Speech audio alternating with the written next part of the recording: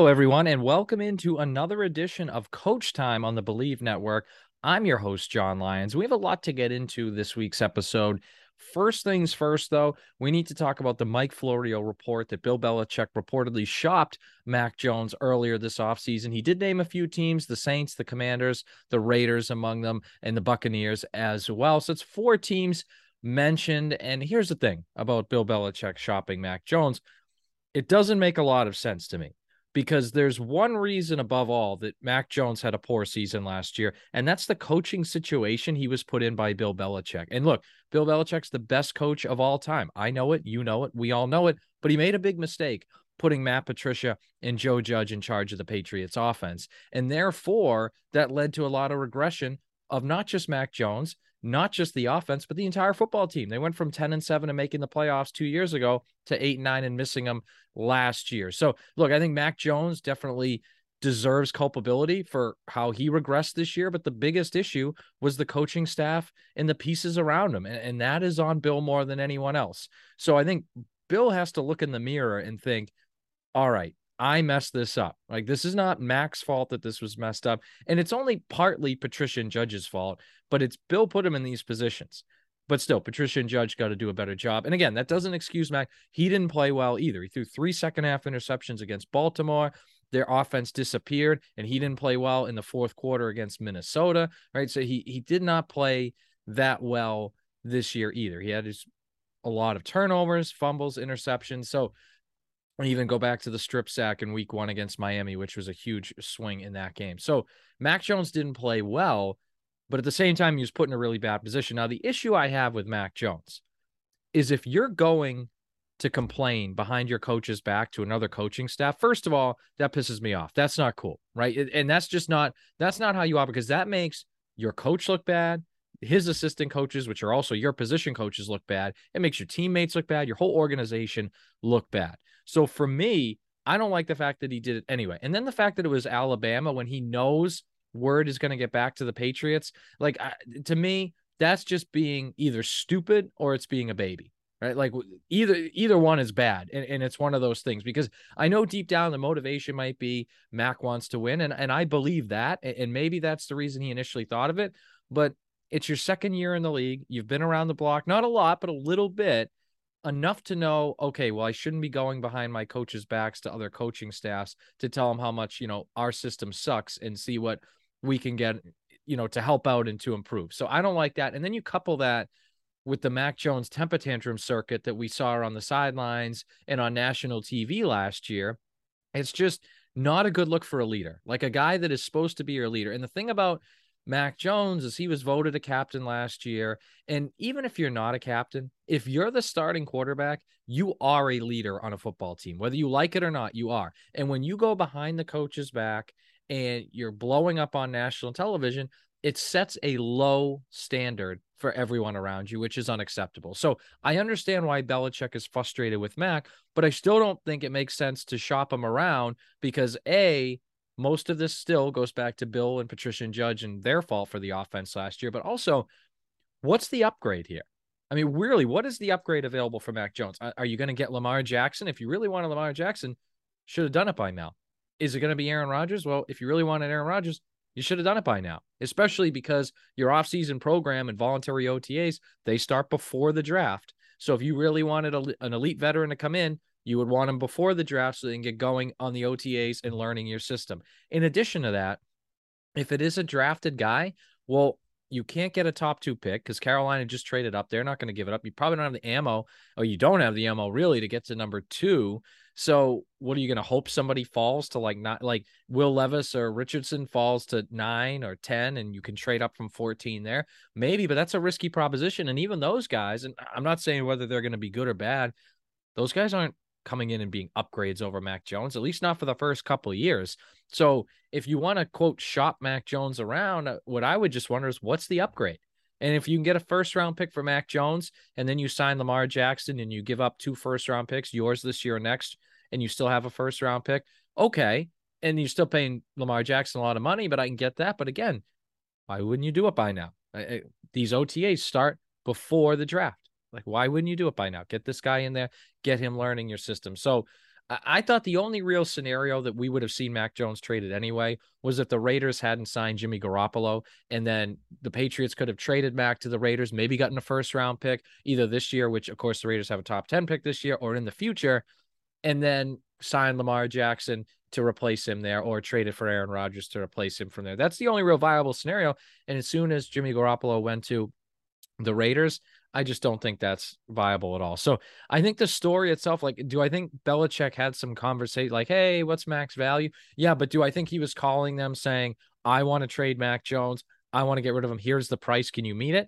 I don't think that happened. I just don't. I don't think it makes a lot of sense for the Patriots financially.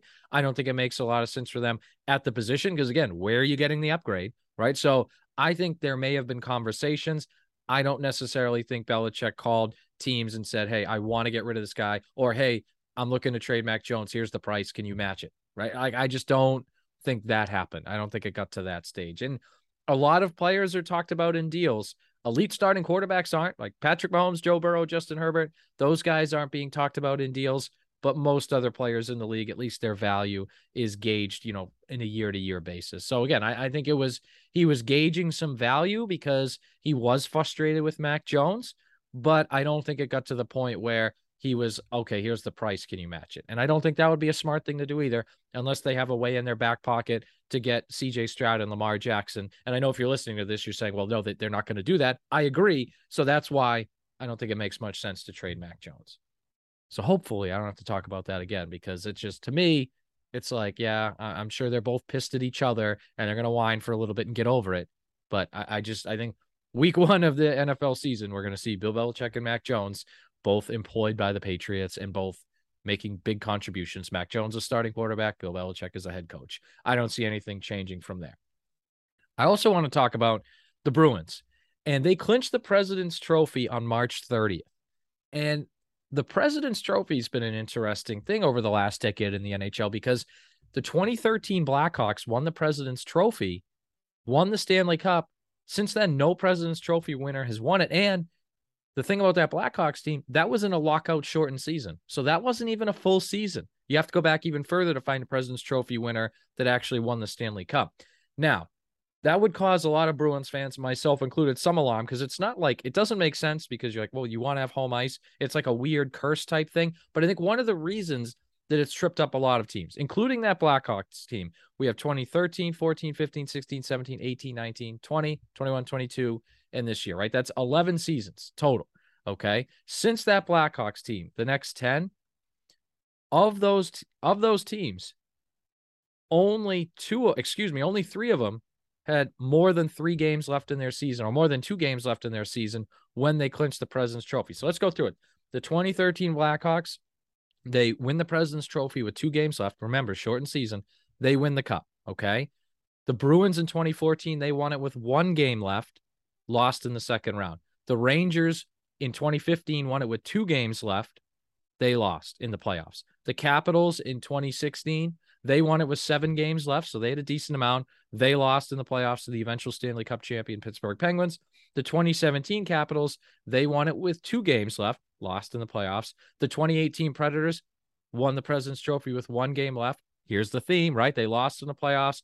The Lightning in 2019, now there's one that they had 9 games left. They were challenging for the win and points record that year, had 9 games left when they won the President's Trophy. They got swept in the first round by Columbus, right? Then you have the Bruins in 2020, which to me doesn't really count because of the bubble. They just de facto got the President's Trophy because the season was suspended. So technically they had 0 games to go. All right. But again, that was because of the COVID. The Panthers in 2022 had 1 game left, and the Bruins in 2023 had 7 games left in their season, which they are still finishing up right now. So as we can see, you look at all those teams from 2013 through 2023, only 3 of those teams had more than 2 games left, which was the 2016 Capitals and the 2019 Lightning. So most of these teams have gone into the playoffs, yes, with the President's Trophy, but they've also been banged up, right? Most of the teams in the NHL that have won the President's Trophy over the last decade have been pushing it to the end of the season. They've had fewer than 2 games left on their schedule, and therefore have gone to the playoffs, yes, with the President's Trophy, but also not rested and not banged up. This Bruins team, when they won the President's Trophy on March 30th, they had 7 games left. So they have time to rest guys, to ramp up for the playoffs, to get healthy. And I know you can point to the two teams in the last decade that had more than 2 games left, in the Capitals in 2016, the Lightning in 2019, as still losing in the playoffs. But I think this veteran group of the Bruins that has guys like Patrice Bergeron, David Krejci, and Brad Marchand, who have all won the Stanley Cup, other guys, including Charlie Coyle and Charlie McAvoy, who just a few years ago played in a Stanley Cup final in 2019. I think it's a group that has enough veteran leadership and enough sense that they won't get lazy during that 7-game stretch. They will use it to ramp themselves up for the playoffs while also getting some rest and staying healthy. So even though the President's Trophy has been a curse, I don't think it affects the Bruins as much this year because, like I said, in the last 10 years, only 3 teams who have won the President's Trophy have done it with more than 2 games left on their schedule. So most of these teams are going all out to the end and they're limping into the playoffs, or at least a little bit banged up, as opposed to a team like the Bruins now that can really rest, get healthy, and ramp up into the playoffs. So this is why the President's Trophy for the Bruins, I don't think is as much of a problem for them as maybe it is for other teams because they have that extra rest involved. Stick with us here. Just a quick word from our sponsors, and then we'll be right back on Coach Time. Welcome back into Coach Time on the Believe Network. I'm your host, John Lyons. Thank you to our sponsors for that quick word. And what I want to get to now, the MLB season. It's been great with the pitch clock, hasn't it? It's been awesome. You look at the first 4 days of the Major League season in 2022 and 2023. Let's do a comparison. In the first 4 days of the 2022 Major League season, the average time of game was 3 hours and 9 minutes. The league batting average was 230, and there was 29 stolen bases. Reminder, there's more than 29 teams. There was only 29 stolen bases the first 4 days of the last season. This year in 2023, that time of game over the first 4 days, 2 hours and 38 minutes. We're talking 31 minutes less. What a huge adjustment. But even just as big an adjustment, the league average in 2023 over the first 4 days, 245. Stolen bases, 70 over the first 4 days. So we're talking about 31 minutes less of game time, 15 points higher league batting average, and 70 stolen bases instead of 29.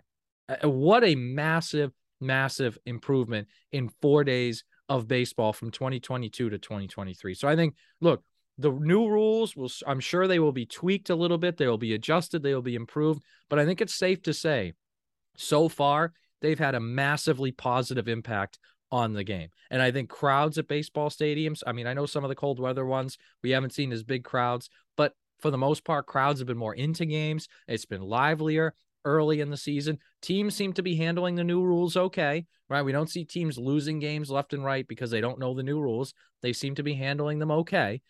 And I think baseball is in a much better spot because not only is the game more entertaining, it's now becoming more and more popular. And you couple these new rules with a lot of fun and exciting young stars, and I think baseball's in a really good place to set up for the future. And I felt with the young stars piece, baseball was in a great place over the last couple of years. And I think now that you add in the new rules, this is probably the best place as a game that baseball has been in the last 20 years. And I'm excited to see it. It's been a lot of fun. Last thing, got just over a week or so until the NBA playoffs start. Not even really. And last night, the Boston Celtics and Milwaukee Bucks essentially locked up their playoff positioning. Same thing with the Philadelphia 76ers. So those top 3 seeds are set. Boston, despite starting 21-5, ends up with the 2 seed. And look, I've said this from the beginning. I've said this on this podcast. Yes, I wanted the Celtics to get a number 1 seed. Yes, I view it as a disappointment that they didn't get it. However, it's much more important to me that the Celtics go into the playoffs rested and healthy than going all out to get the number 1 seed and being banged up. And we saw last year, a Celtics team last year that was not as good as the one this year.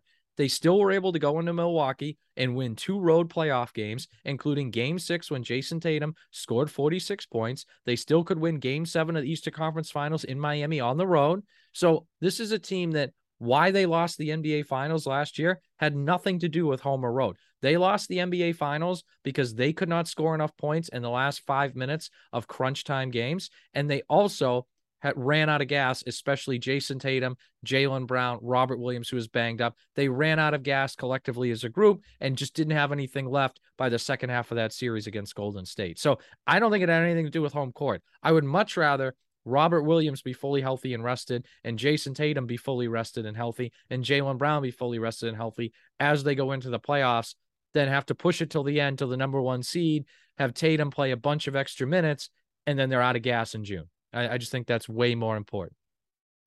Well, that's it for now. Next week on the pod, we're going to have a very special guest. So stay tuned for who we're going to have on the podcast next week. It's someone you'll be familiar with. That's a lot of fun to talk all kinds of sports with. So we'll have a special guest next week. But until then, thank you as always for listening here on Coach Time on the Believe Network. I'm your host, John Lyons. Thanks again. Have a good one.